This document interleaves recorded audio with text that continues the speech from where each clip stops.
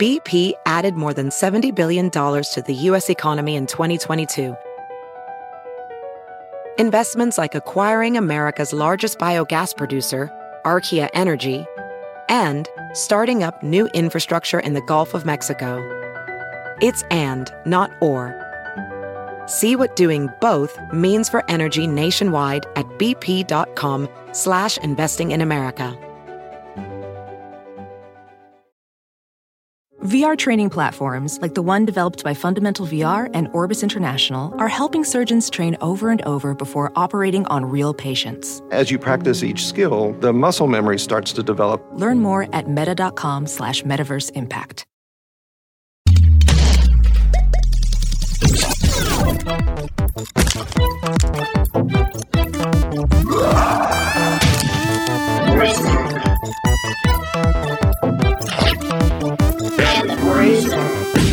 Hey everybody, it's your talking lady dragon wizard Holden McNeely. I'm flying through the air and I'm fucking shit up with my dragon breath. And it is I, your esteemed Academy Award winner, wise mentor figure, Jeremy Irons. How dare you invoke the film this early in the episode? I mean, please, Jake. I'm Jeremy Irons, and magic it'll kill you. Whatever you do, don't use magic before you're ready, unless it's the last act of the movie and you have to heal a dragon with some bullshit. All right, today we're talking about the wonderful Then it's fine. Don't use the bullshit to heal me. Use it to heal the dragon. We're talking about the wonderful, esteemed book series, Eragon, and the movie. That but is, we're talking first about of all, the book series Eragon today about a boy and his dragon. No, we are talking about the 2006 whoopsie doodle of a major motion picture, the end result of a series of weird events that led to the sexiest woman alive, Rachel Weisz, voicing a blue dragon while a lot of bullshit happens. Holden, this topic is a lot. Yes. It's a lot. Eragon is a very divisive thing. Yes. The author, Christopher Paolini, is a very divisive guy. Not in the kind of ways that, the Ender's Game guy is divisive. It's just the entire phenomenon of this, this wunderkind who was plucked from obscurity, whose gumption led to this multi-majillion-dollar franchise, only to have it crash and burn in the box office, is just something that is very 2000s. Yeah. Usually we deal with a lot of 80s, 90s nostalgia. This is some millennial cusp memories right now. And honestly, watching the movie, if we had gone in blind, I don't know how I would have felt about it. But watching it with all the criticisms, going on Goodreads, going on all these old Tumblr blogs, going on just like all of these now adult tweens of the 2000s that grew up with Eragon, kind of seeing it for what it is kind of fascinating. I never thought we'd talk about this book or the movie. It is such a weird footnote. It's so outside of my range, but just every layer you peel on this just creates this infinite void of rabbit holes to dive further into. I literally am overwhelmed. But to quote the opening line, of the original book,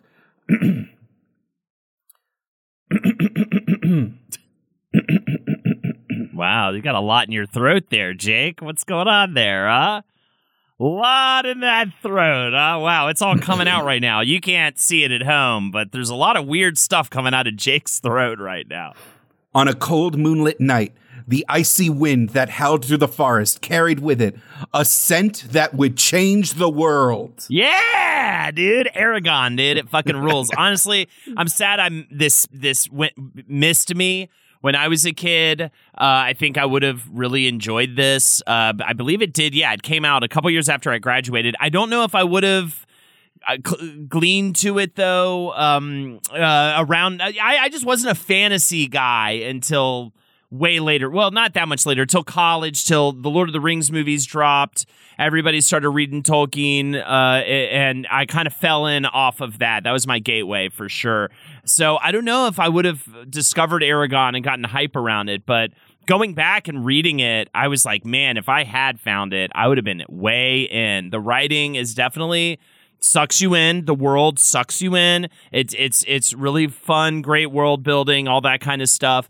You know, it's totally the hero's tale, the chosen one. It's got all of those trappings. But I think especially at that point, like, it's a lot more welcoming than Tolkien, right? In terms of its prose. Like, it's just definitely like a lot less dense, even though it's 400 pager, all that good stuff. Longer than Fellowship. Yeah, that's crazy. But it's still, it's written by a 16-year-old, and that definitely shines through. And I think that actually works really well for its audience and everything. I think it's a kind of a really good, like, baby's first, hero's journey fantasy tale, and it's very effective. That's what I hear a lot of people talk about is that, yes, let's just get it out of the way. The plot of the first book and the movie is almost note for note the plot of Star Wars, including the, maiden with the MacGuffin being chased by the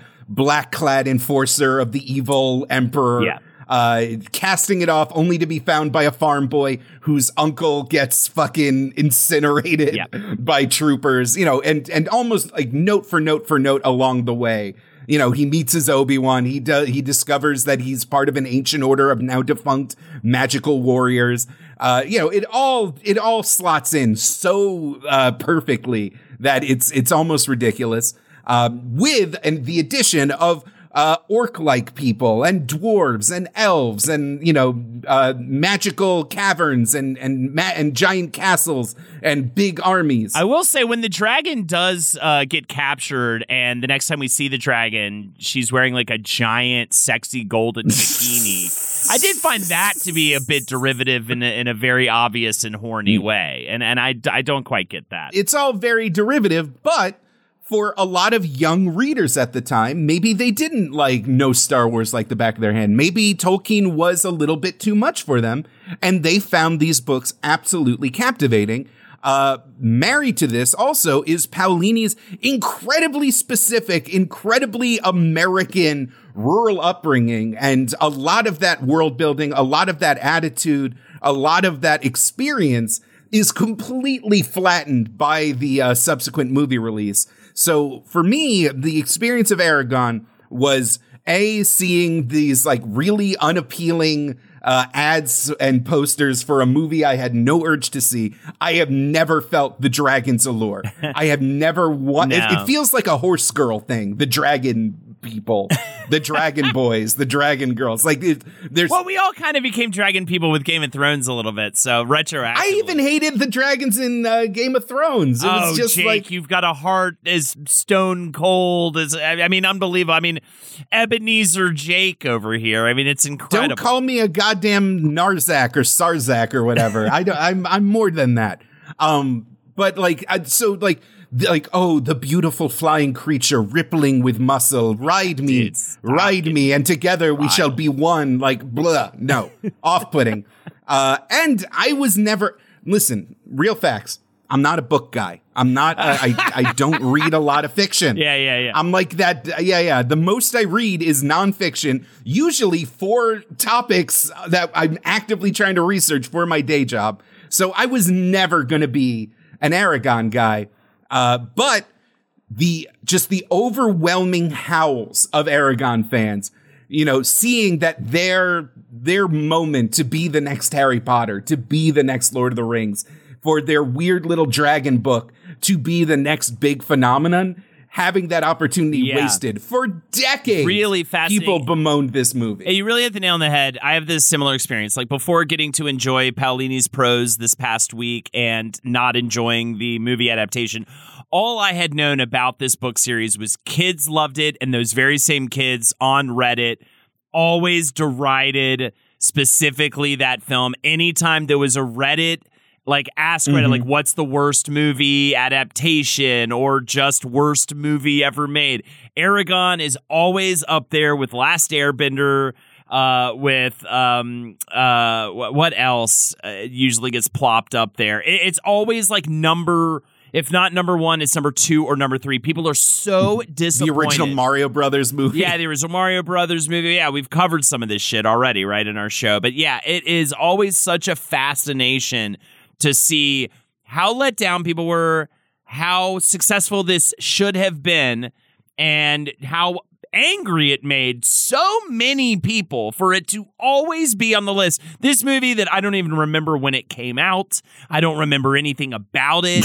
And finally getting to go back and watch it and pick it apart and understand why. And you'll get to hear that. I think probably you already have heard that. I think our Eragon commentary already came out at this point of the release of this episode. So if you want to go back and listen to us try to figure out what the fuck is going on or why this is so, I mean, and we'll get to it when we get later into the movie. We'll kind of return to our conversation, but it's just incredibly derivative. It's clearly like cashing in on the Peter Jackson Lord of the Rings craze. It's doing a lot of things poorly. It was Star Wars meets Lord of the Rings marketed like it was Harry Potter. Yeah. They were thirsty for that YA tie-in epic fantasy big buck payoff. And actually, the funny thing about it too, Jake, is I didn't realize this till doing the research. It turned a profit in the box office. Oh yeah, it made quite a bit of money in the box office, obviously, but clearly,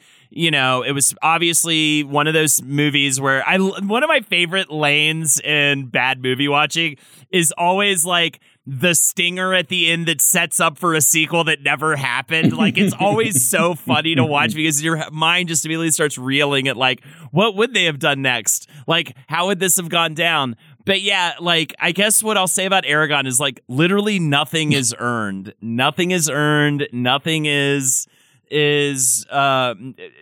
explained. Everything just nothing pays off. Yeah, nothing pays off. It's just such a limp noodle of a fantasy tale in every single way, and we'll get to why that is. But first, let's start with the books, because people do love these books, and I could tell. I obviously, it's a 400-page book. I wasn't able to like read the whole thing, but just based off of the little bit that I read, I could tell that this was a competent fiction narrative that does its job, that, you know, is a big deal still. Like, I was at Barnes & Noble last Saturday, and it was prominently displayed in the, like, YA fantasy section, you know? Also, just to see how far YA has come since, you know, the time of even Eragon is pretty exciting. Like, there's so it's not the much. Hardy Boys anymore. Yeah, there's so much there. It's kind of incredible. There's, I mean, the fact that there was a fantasy YA section, you know, and separate from like other YA sections was pretty impressive. So it really, I think, helped push the genre forward as well, which is very, very cool. But anyways, Eragon is the first book of the inheritance cycle. It consists of 4 books total: Eragon, Eldest, Brisingar, and Inheritance, the latter of which... Famously not a trilogy. Famously not a trilogy, yeah. It was, that was, you know, not famously, though. How many times, literally every fantasy book I've ever read, except for the Lord of the Rings trilogy, the author always has to go, oh, I can't get it done in the amount I said I'd get it done in, so now it's going to be at least, you know, now it's going to be 2 more books. And then they start doing that with the movies as well, which is probably what they should have done with the Eragon movie, because I think another thing that really makes it suffer is they just try to pack like way too much into an hour-and-a-half long movie, which is just completely impossible. It was written by Christopher Paolini when he was a teenager. It became a hit after a couple of years of hitting the streets and really trying to sell the shit out of this thing. That's gonna be it's a very interesting part of the story. Okay, so are we getting into it? Because the Paolini, I've heard both, is a really fascinating figure. His family is fascinating. And how this book kind of came to be is a very uniquely American story. Absolutely. Because Paolini grew up in Montana. He describes his childhood as, you know, I grew up hiking and camping in the mountains and playing alongside the Yellowstone River. I made my own bows and arrows in the mountains. I found fossils of small creatures. I once found a handmade musket ball buried inside the trunk of a tree. One time when camping with my great uncle and my sister, we ran into a brown bear, and I realized that we are not the top of the food chain. And the reason why he had so much time to himself is that his mother was homeschooled him in the style of the Montessori school. Yeah, I can actually talk quite a bit about this. Winnie's been doing some Montessori classes. She's going to probably do some full-time Montessori classes next year. She's a little too young. She just started dabbling. And Montessori is a really interesting thing that is more for earlier child development.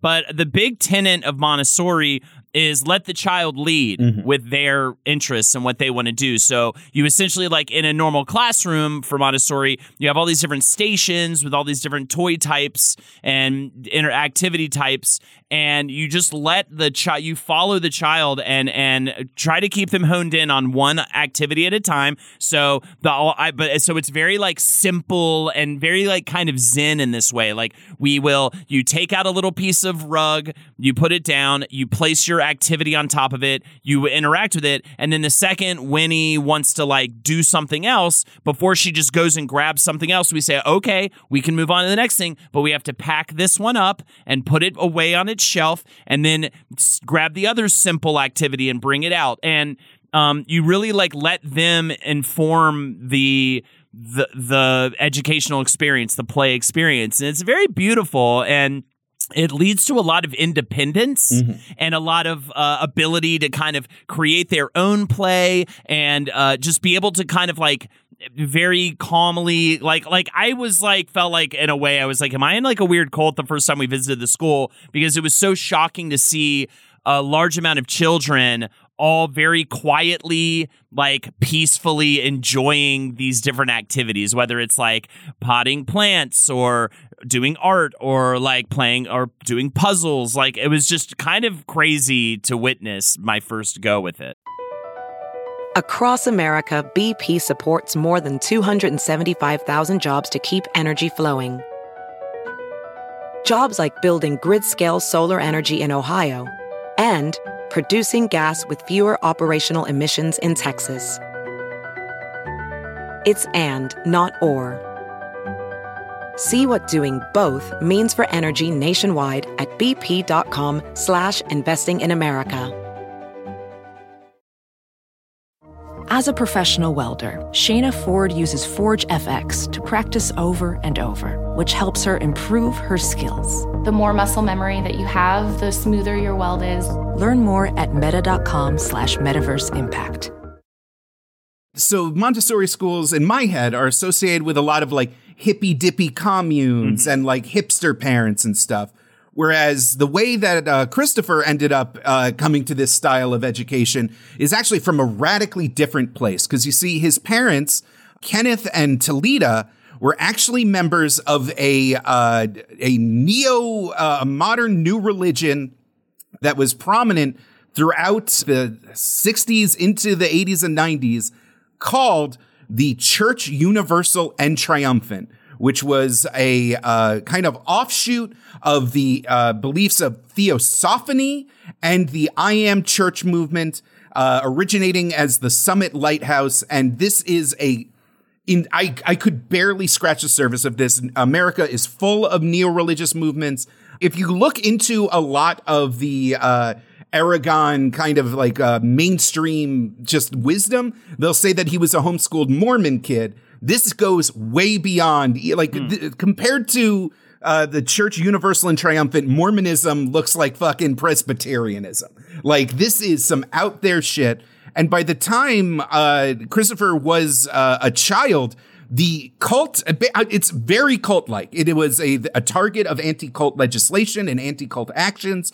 They had entered by the 80s, colloquially known as the cut, entered this full paranoid survivalist kind of mindset where they were interested in building bomb shelters. And there was their prophet, or at least their leader at the time, named Elizabeth Clare Prophet, claimed that the Soviet Union was going to nuke the United States at any given second, and that the famous liberalization and glasnost of Mikhail Gorbachev was a propaganda front, and that the nukes were going to hit any day now. So this sect actually advocated for Montessori-style homeschooling to keep them free from indoctrination from the mainstream culture that was undermining them and trying to keep them away from the teachings of their founders. There's a lot of belief in like the ascended masters, which is this insane kind of belief that like church leaders can talk to people that have like elevated and kind of gone beyond their humanity. And the idea is to become an ascended master yourself. So that like in order to teach your children to become these like Renaissance men, these like higher intellects, these self-sufficient warriors for the teachings. The result of all this kind of this independence, this intensity, this just incredibly unique upbringing is that by age 15, Christopher had already been an accredited high school graduate through correspondence courses. And according to the lore, at age 15, as part, what does this Renaissance man do? I know my way around the woods. I have learned the ways of the arts and sciences. I want to write a book. At age 15, he sits down and says, I want to write a book. And he works for a year, claiming to spend the entire time in his room, taking breaks only for meals and exercise. And a year later, he emerges with the first draft of Eragon. Man, we're jumping.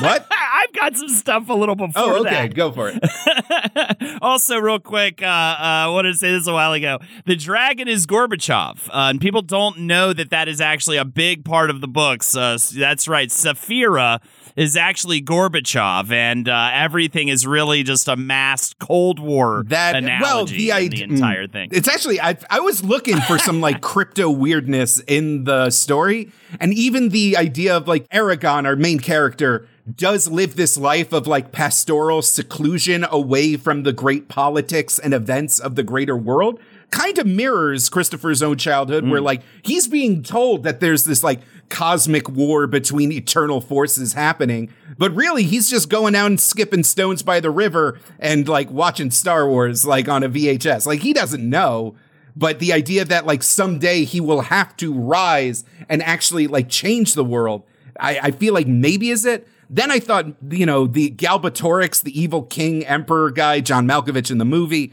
the conscription, the idea that like they're taking unwilling, pure villagers and turning them into his dark army was like some kind of message that was added purely by the screenwriter and director. So that not even that's like an angle to it. Well, they changed a lot of bullshit. That's a lot of the criticism for the movie. Well, going back a little bit before he writes the book, he had this to write about his relationship with reading at a young age, very writerly. He I believe this is in like his blog or something.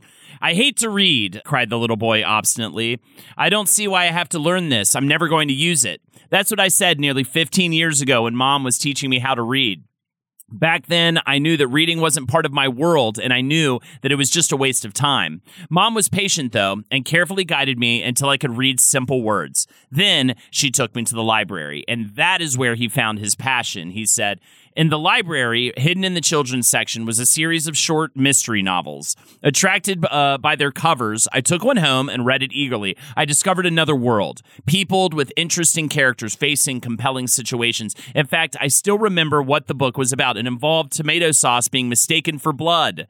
From then on, I've been in love with the written word. Instead of toys, my room is filled with books. They're piled under my bed, on the floor, by my pillow, and overflow into the rest of the house. When we go into town, the only places I want to visit are the libraries, bookstores, and occasionally an art museum. And of course, the works of Tolkien was a huge influence on Paolini, along with Ursula K. Le Guin's Earth-Sea Cycle. But one book had a direct influence on Paolini's Inheritance Cycle. He wrote, there was a book called Jeremy Thatcher, Dragon Hatcher by Bruce Covell.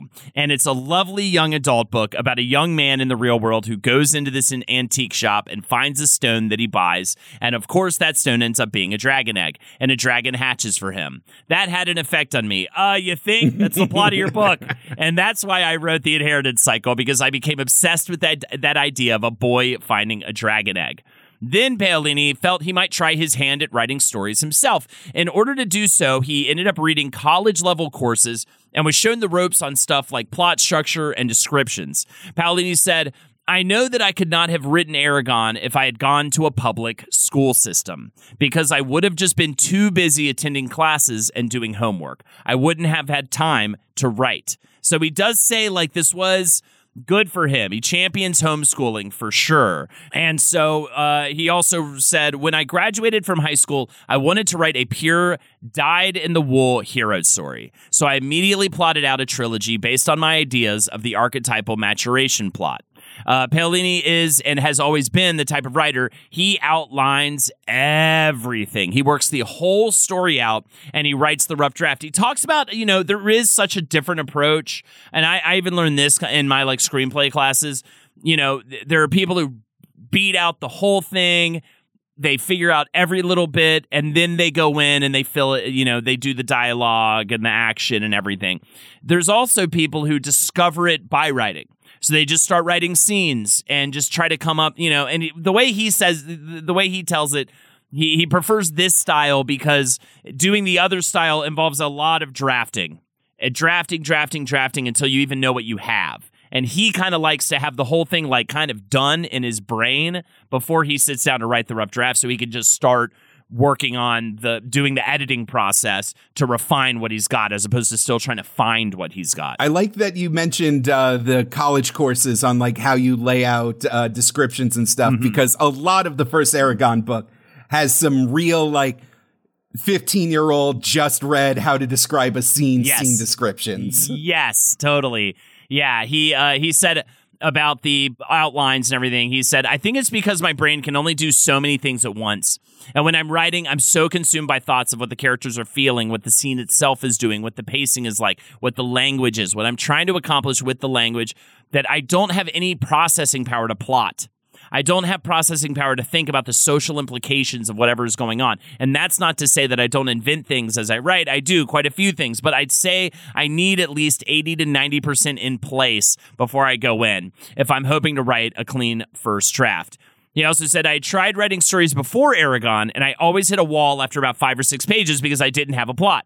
What I had was an inciting incident, like boy finds dragon egg. Great. That's not a story. That's one event. What happens after that? And what does it mean to the characters? That's a story. He did also do a lot of research on Old Norse, German, Anglo-Saxon, and Russian myth, using a lot of language from that time in his work. And the other big pull for those descriptions Jake just mentioned was definitely the Montana wilderness around him. And I think he's definitely reading those textbooks and then going outside and going on hikes and being, I'm just going to guess heavily armed, you know what I mean, to the T. I'm guessing these are preppers, right? So I'm guessing he's going out, he's getting skins of squirrels or something like that, making condoms out of. I don't know what they do out there. All right, they're odd, terrifying people. But while he's doing that weird stuff that those people do, he's really observing that environment and putting it all into the books. Just for the sake of fairness, I know I really got off on a weird tangent about their weird church that they grew up with. But in the intervening years, Paolini's parents have left that movement and actually recently published a self-published book, would you believe it, called 400 Years of Imaginary Friends, where they actually break down the world of ascended masters, adepts, messianic messengers, and the way that they draw people in, and it kind of breaks down how these cults function and their history, and it seems like they are 100% out of that mindset, out of that movement. Well, I mean, but if they're making condoms out of squirrel skins, Jake, I mean, I have to be a little worried. Right? But you're right about it really is, I think, Paolini's outdoorsy childhood that gave a lot of the books a very real legitimacy to a lot of young readers. He explains that he took a trip to the Carlsbad Caverns, and that was what inspired the dwarven fortress of Farthendur, inside the volcanic crater, deep inside the Beor Mountains. Jake, if you utter those elvish words too many times, you'll be sucked through a portal, all right? So Brissinger! Stop I declare Brissinger! Jake, please, don't. I want you to keep Don't make me say it again! Okay? I can't lose you. Oh, my God. I see a rift behind you. Oh, no. Oh, my God. There's a squirrel skin condom floating behind your head. All right, I'm going to drop the squirrel skin condom bit, but I am just having fun with that phrase. It's very fun. I have to use marmot sized because I'm a girthier gentleman. All right, please. That's enough girth talk. All right, come on, this is Eragon. So yeah, as going back to where Jake left off. So he writes the shit out of this book. He's 15 years old. He writes this rough draft, but of course, it's a giant fantasy tome. So he spends a whole nother, I believe, 2 years even editing it, going back, reworking it. He even says, like, he wish he had done more studying in grammar because he would have had a lot less rewriting to do if he had just learned some very simple things, some simple corrections going into it. I mean, he is figuring this whole thing out as you go along. I don't know how this makes me feel about homeschooling, too. I feel like, is it the kind of thing where if you get lucky and you have the right kid, like this kid, who is really just a prime mind for homeschooling, yes, you'll have someone who is, I'm guessing he was a millionaire by the time he was 21 years old, right? Or I think it was 500K was the Random House advance he got for the trilogy. Sure. So, yeah, he's at least a working professional writer, that's doing well. I don't know if that's always the case, but it's a very compelling argument, this whole thing, for homeschool. Well, Holden, if you want to see what happens to most teenagers that decide to take up writing, you can go look up Archive of Our Own right now, and it's mostly horny weirdness about about the brothers from Supernatural, as well as various scenarios in which all of BTS enslave a woman. Oh my God, we got to keep it moving then. I can't stay in this realm too long. So Paolini's parents decide to self-publish the book under their already established indie publishing company. This is a big thing. This again, in the mainstream saga, this book kind of like emerged from him magically, fully formed at age 15. Not true. It took years of revisions. He was closer to 17, 18 when it was like actually ready to be published. And his parents did have their own publishing imprint. They did self-publish books before, probably about theological matters. I couldn't find anything about their original books. That's how I found their most recent book, was looking for that. But, they had gone through the process before. So it's not like the family went in blindly into the prospect of publishing. Are you going to, but I guess the difference was, he learned very quickly how you got to press the flesh. You got to fake it till you make it. You got to sell the shit out of your self-published book if you're going to sell a self-published book. Well, one small detail that I forgot to mention was, like, just to give you a little more understanding of the mother in this whole situation. I believe they already had established Paolini International LLC, right? Because she had already self-published some books about child development, and that was her whole thing. So that's like what she's into is child development stuff, and so I think that's how we get to a Christopher Paolini. Like I don't think we get that without his mother, right? And so they self-publish, and then they go on a tour of over 135 schools and libraries. Christopher, and there's a picture of this, by the way, and it's very cute, and he looks like such a dork, and I'm so surprised he didn't get pantsed everywhere he went doing this. He would wear a medieval costume consisting of a red billowy shirt, black pants, lace-up boots, and a black floppy hat. He looked like a Ren Fair dude, and he's surrounded by his own books. The original cover was just the eye of Saphira. I'm always going to forget her name. Saphira. I want to say Serafina, but I know that is not correct. Of Saphira. He drew that himself, not the cover you see today, but he that's how cobbled together this is, and he's just going around and he's just really doing that thing, man. He's grinding it out. Paolini said, "My family and I sort of bet the house on trying to make a go of it self-publishing, and if the book had taken a couple more months to turn a profit, we were literally going to have to sell our house and just move to a city and get any jobs we could. I postponed college for it. I went from being homeschooled and living in an extremely rural environment to traveling around and doing 2 to 3 1-hour-long presentations every single day in schools for months on end. And I can't believe that they even did this, because how this all came to work out for them was so random. It all came down to popular novelist Carl Hiaasen. You'll probably seen a couple of his books on your parents' bookshelf if they're readers. I did Sick Puppy. I remember being a big one that my dad. Oh, super Skinny loved. Dip. Skinny Dip was everywhere. Yes, that one as well. That cover is iconic. He writes a lot of like comedy fiction type stuff. He discovered the book, loved it, and recommended it to his editor at Random House. Oh, it's this story is legendary. That Carl Hiaasen was taking a trip through Montana and at a local bookstore saw this like weird self-published book with this giant dragon eyeball on it and picked it up, gave it to his stepson, I believe, and who was like real complainy throughout the road trip, because what stepson would want to go on a road trip through Montana? Right. And handed to him and was like, hey, tell me if this is any good. And as he was driving, he was shocked to see that his stepson was just completely quiet, completely engrossed with this book. He says that every time he looked over to make sure that his son was like still breathing, his nose was just buried in this self-published Eragon copy. And it was kind of amazing. At the end of the trip, he said, honestly, the night you gave me that book, I was planning on setting the motel room on fire with you in it. And instead, I like this dragon book so much, I'm not going to fucking kill you in your sleep. Come on, we only got a couple 1,000 miles till Butte. Get a leg up. Oh my God, not Butte. Jesus.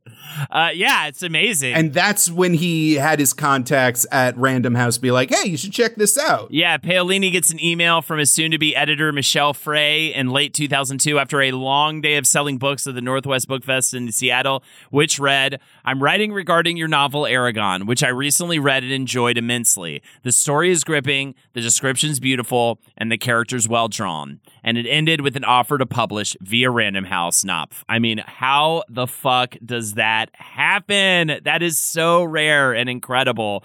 Paolini said it was perfect timing because our home had turned into a book warehouse, and we could not take sales to the next level without duplicating the process a large publisher uses, the distribution system, the marketing, the promotion. Although we had concerns about losing control over a book that my family and I had labored over for so long, the folks at Random House Children's Division showed us that they would give the book the attention we hoped for. Fortunately, it worked out wonderfully for both of us, and I couldn't ask for a better home for the inheritance cycle. I mean, this is some like Taylor Swift shit. I don't even understand this as a father. Like, how much sacrifice his parents gave of their own lives to make him a success at such a young age, and having faith in his work at such a young age. This is his first book. If my kid wrote the first part of a trilogy of a giant fantasy novel, I'd have some concerns. I'd be like, why don't you start with like a short story or something? You know what I mean? I mean, I would definitely not just be like, all right, fine.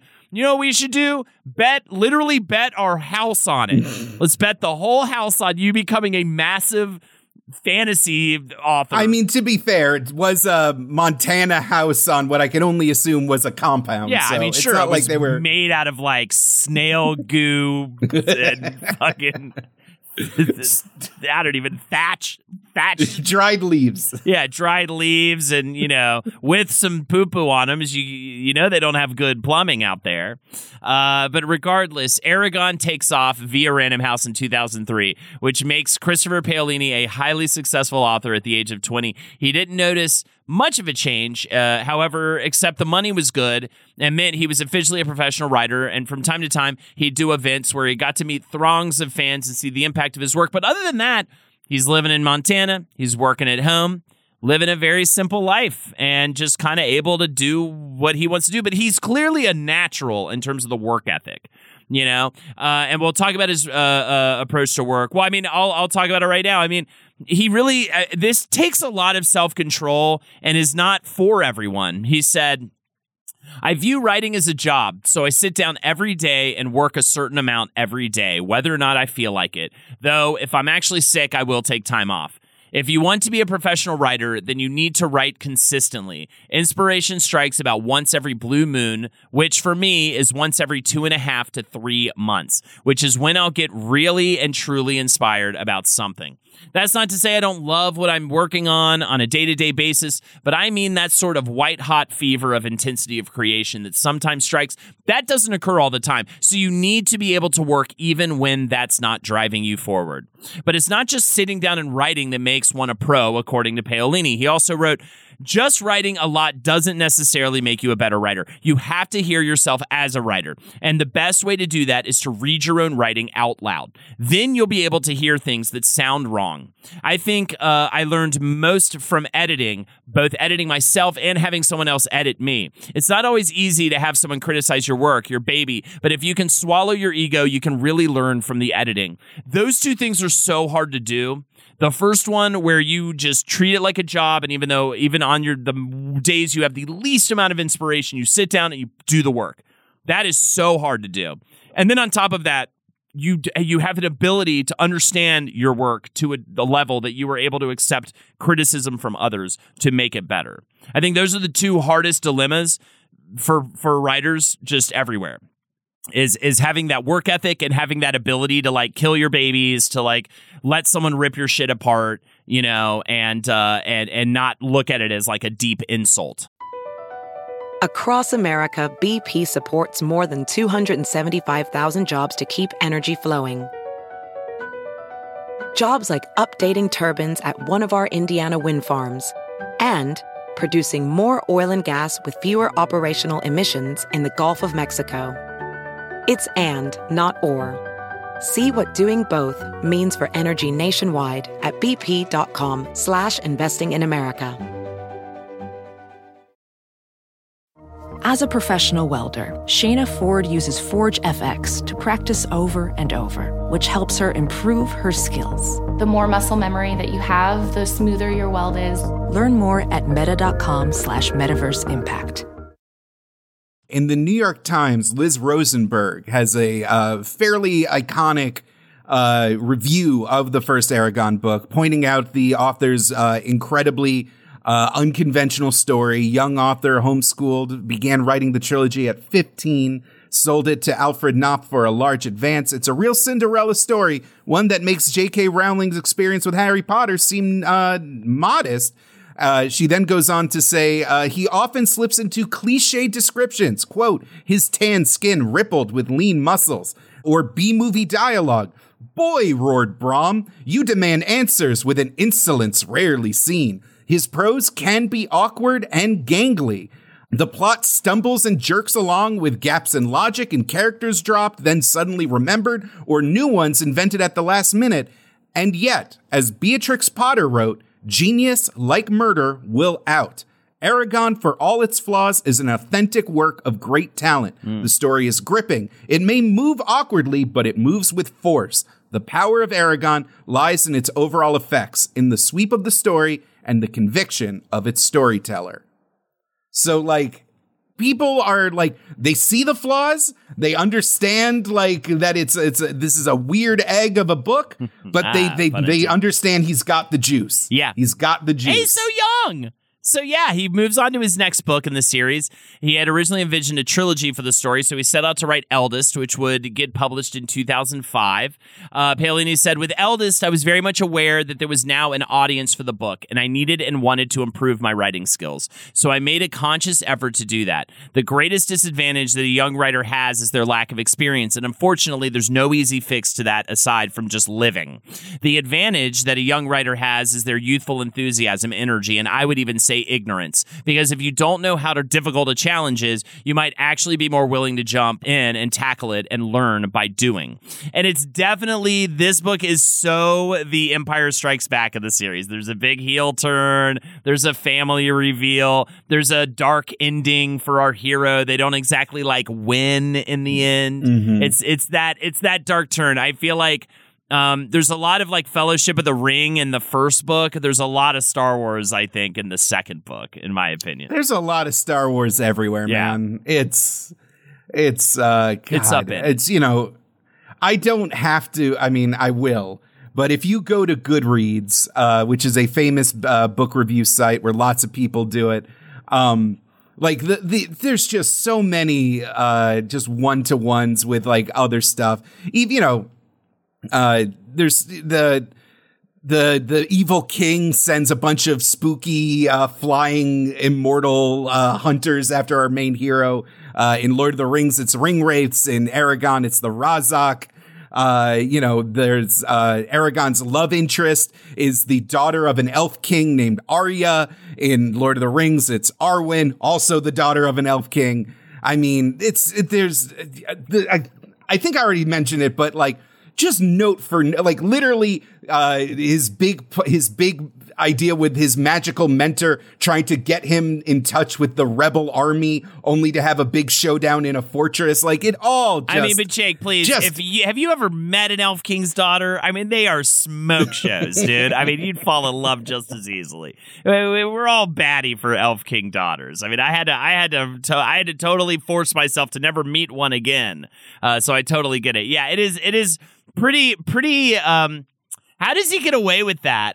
What do you think? It's just because it's for kids. Mm-hmm. It's maybe kids who haven't seen Star Wars, or maybe they just don't care about the one-to-one on that. Anybody who picked up Eragon and loved it at the time, back in 2003, 2004. Yeah, let's think about the time period, right? Star Wars wasn't like Star Wars again. Yeah. It was kind of dead at that time. I mean, right? The prequels were coming out, but that's what people I'm saying, weren't though. like the prequels. But TV tropes didn't exist. The internet hadn't like built a cottage industry out of like finding, codifying, and listing tropes. Like if anything, people are really hype about fantasy stuff at this point because of the Lord of the Rings trilogy hitting movie theaters.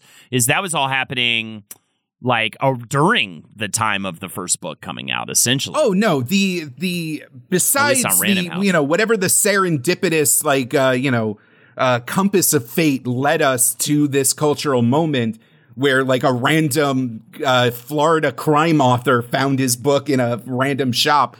From a marketing perspective, from a capitalist perspective, the publishing industry and the movie industry needed Eragon to exist. It needed an author with like this amazing rags to riches story. It needed a YA, like it's a book that you can give to your kids who you just desperately want them to read books. It has fantasy. It has Star Wars. It has magic. And this was a time where, the Star Wars prequels, the Lord of the Rings movies, Harry Potter, were all making gagillion dollars. So like, there's a reason why when it was time for 20th Century Fox to throw their hat in the ring, Eragon was the perfect choice. They were, they fast-tracked this thing. It was lightning in a bottle. They had to strike while the iron is hot, and all the other cliches that is like, need money now, make money, this thing, make money. Yeah. I didn't even think about the timing as much for these books and how perfect that was. It really, so therefore it's even more frustrating to see how poorly the movie was treated. It's really the talk right now as Barbie became such a huge hit in movie theaters. So now I already saw a list of all of the board games or not board games, all the toys that are being turned into movies. Already huge deals are being made right now around toy properties, just totally not getting the message of Barbie that like maybe there's just a huge audience for movies made by women for women, or there are really interesting cultural conversations to have around certain properties, certain IPs that existed throughout our childhood and at different points in our lives. Like, no, we just I think we can actually, let's make a G.I. Joe movie, but we'll make it like more toy-like, or let's do Hot Wheels. Yeah. You know what I mean? It's just like that. It's just, man, it's going to be fun to watch all these bombs. Yes. I'm kind of excited for it's going to be like Oppenheimer all over day. We're just going to have bombs in the box office, just left and right in the next couple of years because of the success of Barbie. But it's like Hollywood learned the wrong lesson too, going into making Eragon, like from the success of Lord of the Rings. Like, no, you need like really good people who have a deep love of the original work that are going to like painstakingly figure out how to adapt it into a film, and we're going to need multiple movies to tell the story, or at least we need a movie that's at least 2.5 hours long to tell the story of the first book, yada, yada, yada. But they even learned the wrong lesson on Lord of the Rings when they turned The Hobbit into a 3-movie deal. So, what do they know? Nothing, apparently. So now we've got Brizinger, published in 2008, and Inheritance, published in 2011. In these books, the scope of the conflict broadens over large regions and kingdoms. A final epic battle takes place to wrap the whole thing up. And of course, there was supposed to be one book. Paolini, good on him, though. He not only realized he had too much for one book, but he actually wrote both books. So good for him. Are you throwing shade at one George R.R. Martin? And one Patrick Rothfuss. I'm throwing shade at both fantasy novelists that I fell in love with their series, and then they refused to finish it. Yeah, unbelievable. So as Paolini said, the last book definitely posed some creative challenges as well. Just the characters change a lot in the last book. There are some technical writing challenges in the last book, and of course, there's the sheer size of the novel. It's bigger than any of the previous books, which are substantial. Inheritance is well over 100 pages longer than the last book. So that in and of itself was a challenge, just getting through that many pages and that many words. But it definitely wraps the whole thing up. Not fully, not enough to not come out with a new book, actually. I believe he's working on a new book set in the world of Eragon. I'm sorry, what's the weird name for it? Astelnia. Anesthesia. I could never pronounce it. It makes my head hurt every time I look at it. Yeah, and that's really fun, and it's cool that he keeps getting to play in that world. But, I mean, how wild is that? He started writing the book, what was it, 2001, I want to say? Something like that, maybe 2000.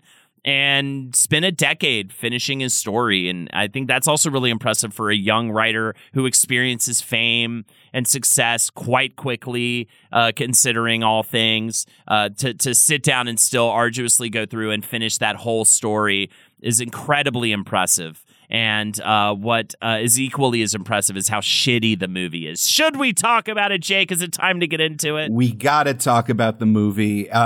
Supposedly, Christopher was hanging out in a Seattle area bookstore when he got a call from his parents saying that Fox had expressed an interest in acquiring the film rights for Eragon. It looked like a good offer, and we agreed to it. It was quite a coincidence because this was the same bookstore that he originally got his publishing offer, oddly enough. The movie was picked up by Fox's 2000 division. They had purchased the rights, and Fox 2000 president Elizabeth Gabler and creative executive Rodney Farrell also picked it up.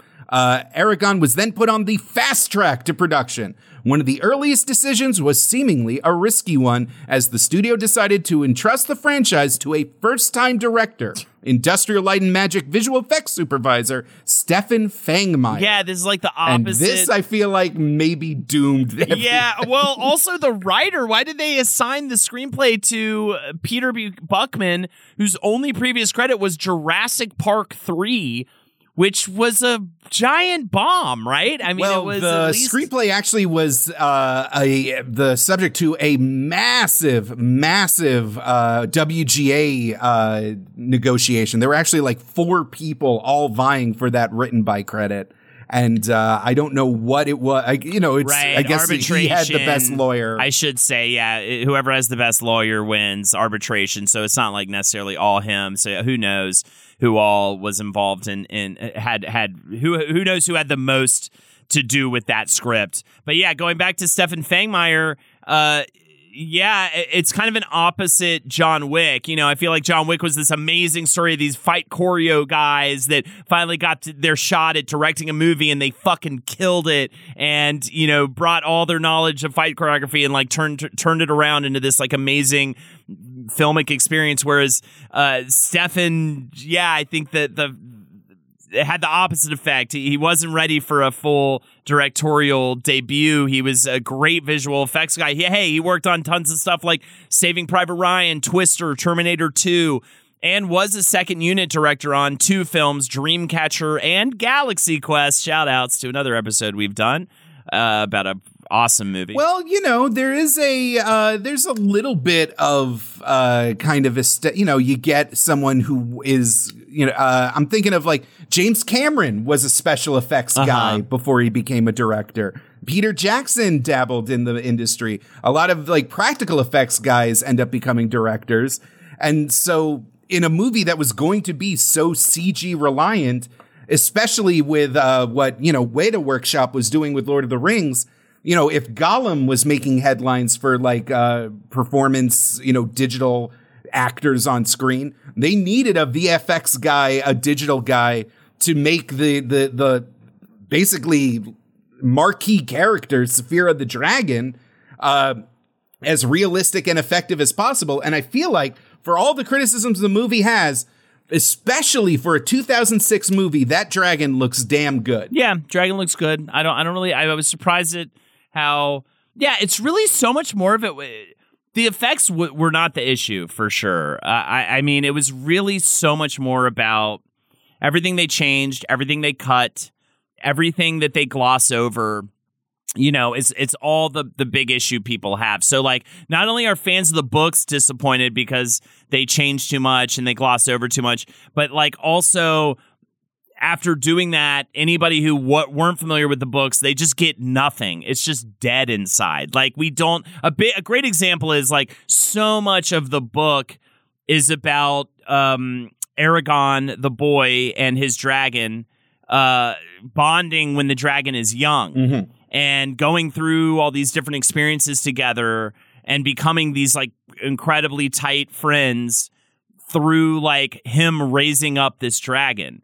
We get none of that in the movie. In the director's commentary, Fangmeyer brings up the fact that in the movie, Saphira just like gets struck by lightning and just becomes a full-grown adult within like a couple days of the egg hatching.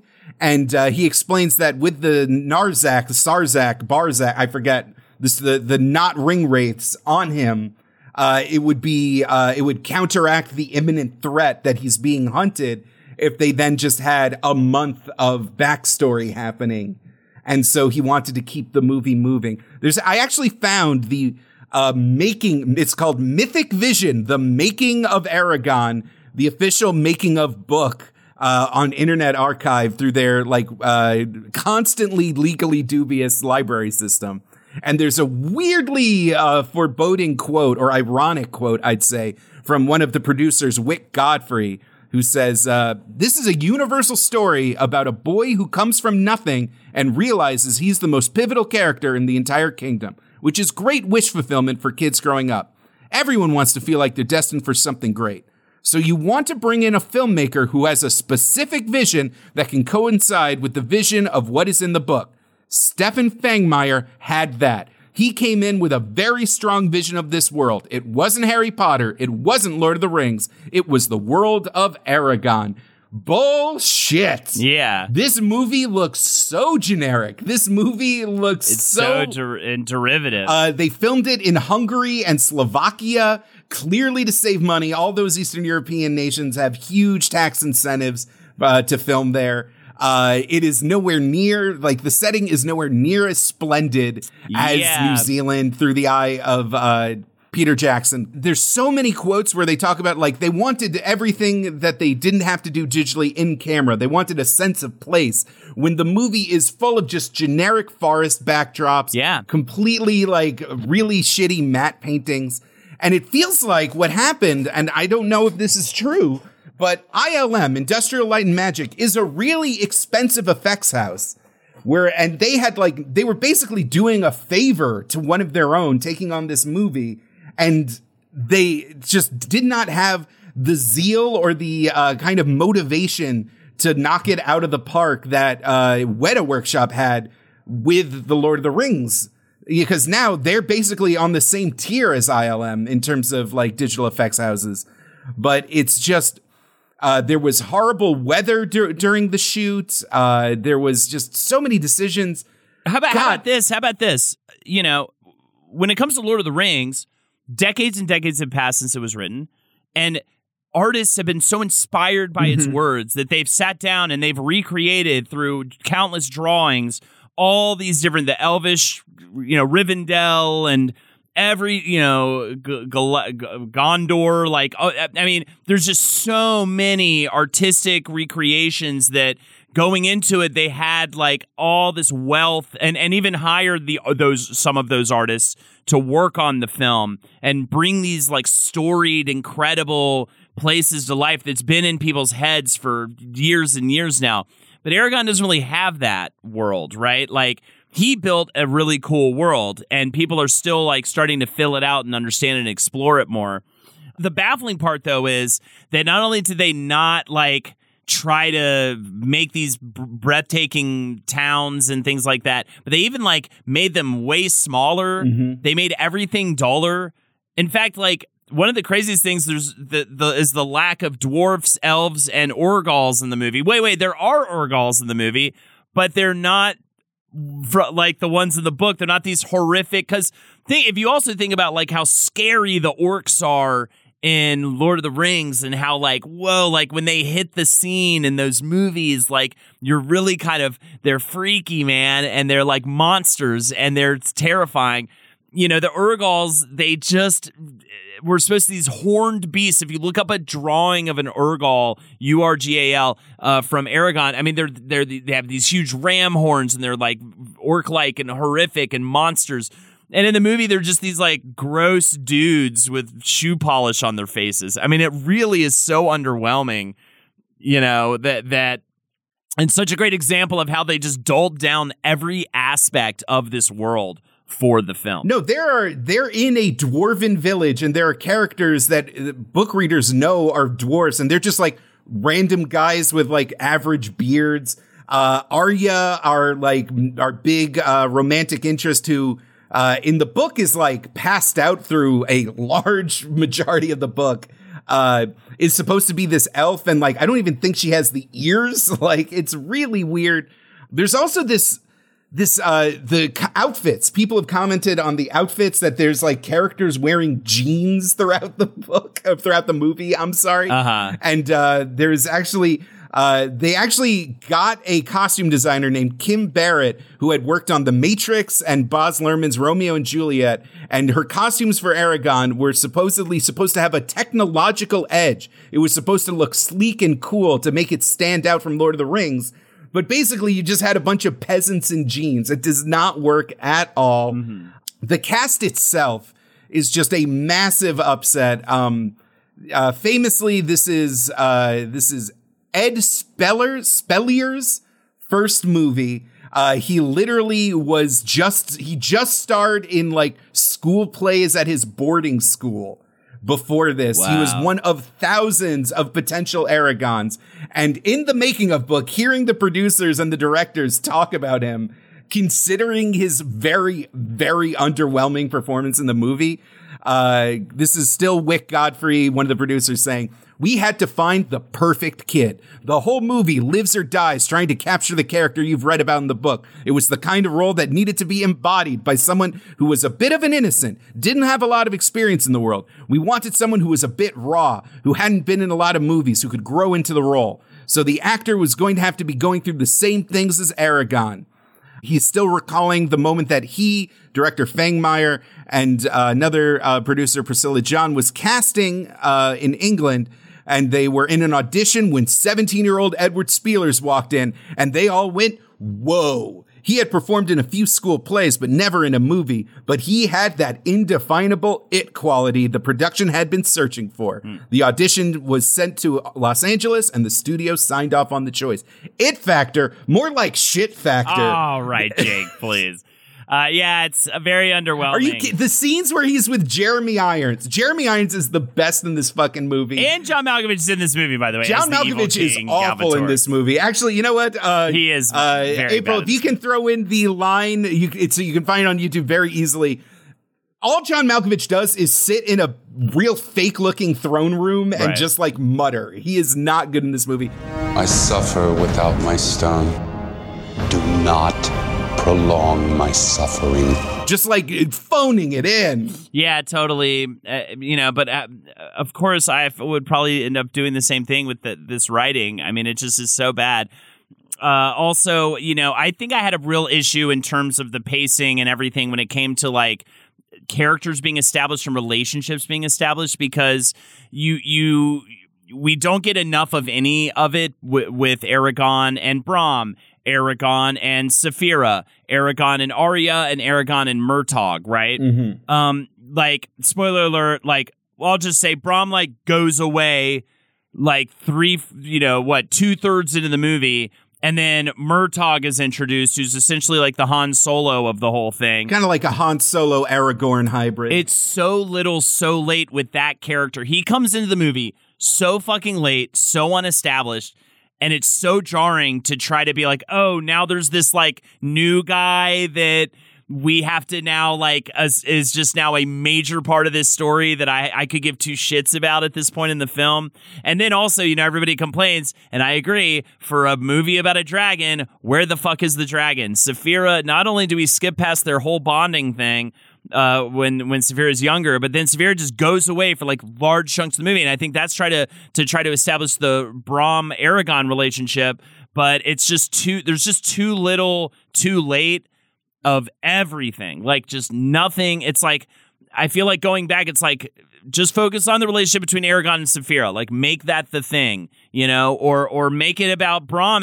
But we never get enough of anything. And I think a lot of that is the rushed, I don't know why they would make this movie an hour and a half. It just doesn't make any sense to do that. And then they just don't establish anything or explain. Like, the whole final battle, there's no explanation for like why they're going there, why they're fighting in that battle. Well, that's where the Varden are, in the Dwarven city, and Galbatorix follows them there. So now he's going to wipe out the Varden and Eragon. And it's but basically they just want to have a Helm's Deep. They want to have a discount Helm's Deep. It's so Helm's Deep. Actually, Thangmeyer was so green that they actually brought in Peter McDonald as the second unit director just to film that battle sequence. So like, even that they had, like, he was just, Thangmeyer was just not ready for this. The actors are not giving good performances. The just production design is all over the place and making really bad decisions. Yes. And they keep like evoking better movies the entire time. There's a scene where the Urgals are like, blacksmithing like crude weapons, getting ready for their big fight. And it's highly evocative of like the Uruk-hai and Saruman's tower, but it's shittily shot and like there's only 5 guys in a room. There's a shot where Eragon is like looking out towards a rising sun before he embarks on his big journey. And it's clearly supposed to be Luke Skywalker looking at the 2 suns on fucking Tatooine, but it's shittier. There's sweeping aerial shots of Brahm and Eragon riding along mountaintops, and that's supposed to be like the Lord of the Rings landscape shots, but it's shittier. Everything is shittier. I couldn't believe how many shot for shot totally redos they did from either Lord of the Rings or Star Wars. It was like kind of impressive how copycat so much of this movie was. There was just not an original thought in it. It's like they took everything that's like not so great about the book and just expanded on that. Mm-hmm. Like, yes, obviously this book is being the hero's journey, the chosen one journey thing that we've seen before, and even pulls very directly from that stuff. That's the kind of stuff we're trying to like not focus on and not shine a light on it. Instead, I feel like that's the light was so brightly put on all of those little glaring things to such a crazy degree, and it just super doesn't work. It just doesn't work for anybody, either new or old to the series. Even Arya's journey is like a shittier version of Princess Leia in A New Hope, where she's like trying to get the MacGuffin to the farm boy, and then she's captured and she's tortured, but then she's rescued, but she's just not compelling at all. They have to introduce all the Varden characters at the last second. Jaimin Hansu just like gets a couple of lines in there. All of these characters, if you read the book, are fully fleshed out and have important roles to fill in the later books, and the movie just like blows past them like they were nothing. The other thing, God, it's this making of book is so full of like oh, we really had to do the universe right. Like, we're making our own unique thing, when it is so derivative and underwhelming. It's sad. And the main criticism, the main thing that broke all of these young book fans' heart is that Paolini does have something. He's got juice. The relationship between Saphira and Eragon. I'm not going to say a homeschooled kid obsessed with the fact that there's like a magic friend that he has a deep, intimate, magical connection with is some kind of subverted horniness, but it's a female dragon. That's weird. A lot of lines dedicated to the dragon's beautiful curves and deep, hard blue color. Just saying. Just the wilderness aspects of it. Like his, Eragon's life in the small town before all the action happens is really engaging and really evocative of Paolini's own life. And the scale and beauty of the world that he builds is all just poorly delivered. And what's left on the screen is all the derivative stuff, thus reinforcing all the criticisms that his work is super derivative. So it's got to be just like an absolute gut punch that it takes away everything that you liked and leaves only the things that you got shat on for liking about it. Yeah, and Paolini definitely stays pretty coy about the whole ordeal, but has at least said, he had a pretty limited interaction with and limited input with the people making this thing. And he kind of leaves it at that. He tried to get in as much input as he could, but they took it and ran with it. But there is a light at the end of the tunnel. Let's end on a positive note, Jake, please. A live-action TV series is currently in development for Disney+. This time, Christopher Paolini is much more involved in the adaptation as a co-writer and executive producer. He said, "This has been a long time coming. And it was largely due to the uprising of fans to get this thing remade for the screen. None of this would have been possible without everyone who has read the book, supported the tweet storms, and participated in this fandom over the years. So a huge thank you from me to every allegation out there. You brought the thunder." Very much insinuating it was really the demand of the fans, outraged at the poor film, the poor product that was the film. Coming back around, I don't know. In a post-Willow TV series world, I wonder if this will have more of a struggle getting out the gate, because that show didn't really light any fires, I guess, because it only ran for a season. They dropped it. But hopefully this happens. I would like to see this work get its due. I mean, it really, really is a shame. I'm terrified that it's going to go the same way as the Netflix Bone series. Yeah. Which was, in my recent memory, the other big, rich streaming company promising to deliver on this sweeping epic fantasy with a deep underground vein of fans that have loved this series for decades, only to have it snatched away at the last minute. I'm a little more pessimistic about it. Also, I can't believe we skipped over the hit song that ends the movie, Avril Lavigne's Keep Holding On. April, hit it! All right, unbelievable. I'm not even going to do an April hit it after that. I want us to sit in that.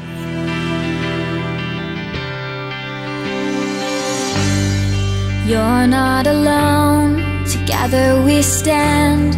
I'll be by your side, I'll take your hand when it gets cold. Thank you, everybody, for joining us for our Eragon episode. We hope you enjoyed it as much as we did. If you'd like to support us further, check us out on patreon.com/whizbrew. There you get $5 a month. You get weekly bonus episodes and ad-free episodes from the main feed. Also, at $15 a month, you can join us for our Sunday study session on Discord. Every Sunday we we watched that terrible Eragon movie. And this last time we actually recorded a full episode while we did it, which is actually a bit of an anomaly, but always a good time. Patreon.com/whizbrew. Check me out on twitch.tv/HoldToNature'sHo, twitch.tv/HoldToNature'sHo. I am streaming Monday through Friday on there. So check me out on there, Jake. Eragon is just the word dragon with the D turned into an E, literally one letter off in the alphabet. That's weird. Follow me on Twitter at BestJakeYoung, on Threads and Instagram at BestJakeYoung, and check out twitch.tv/PuppetJared. That's my little VTuber channel where I do the flagship stream, The Cartoon Dumpster, a weekly deep dive into the animated oddities of the 80s, 90s, 2000s. It is a great time. It's kind of like your favorite Saturday morning cartoon block meets Mystery Science Theater 3000. If you like this podcast, you'll probably get a kick out of it. That's every Thursday, 7 p.m. Eastern. at twitch.tv/puppetjared. Hell yeah. And always remember, never stop bruising. And keep on with Brizinger. Eruzen.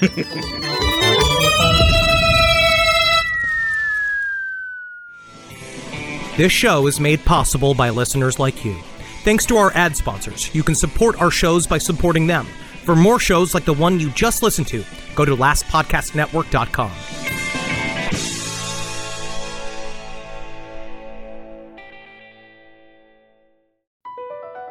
Across America, BP supports more than 275,000 jobs to keep energy flowing. Jobs like updating turbines at one of our Indiana wind farms and producing more oil and gas with fewer operational emissions in the Gulf of Mexico. It's and, not or. See what doing both means for energy nationwide at bp.com/investing in America.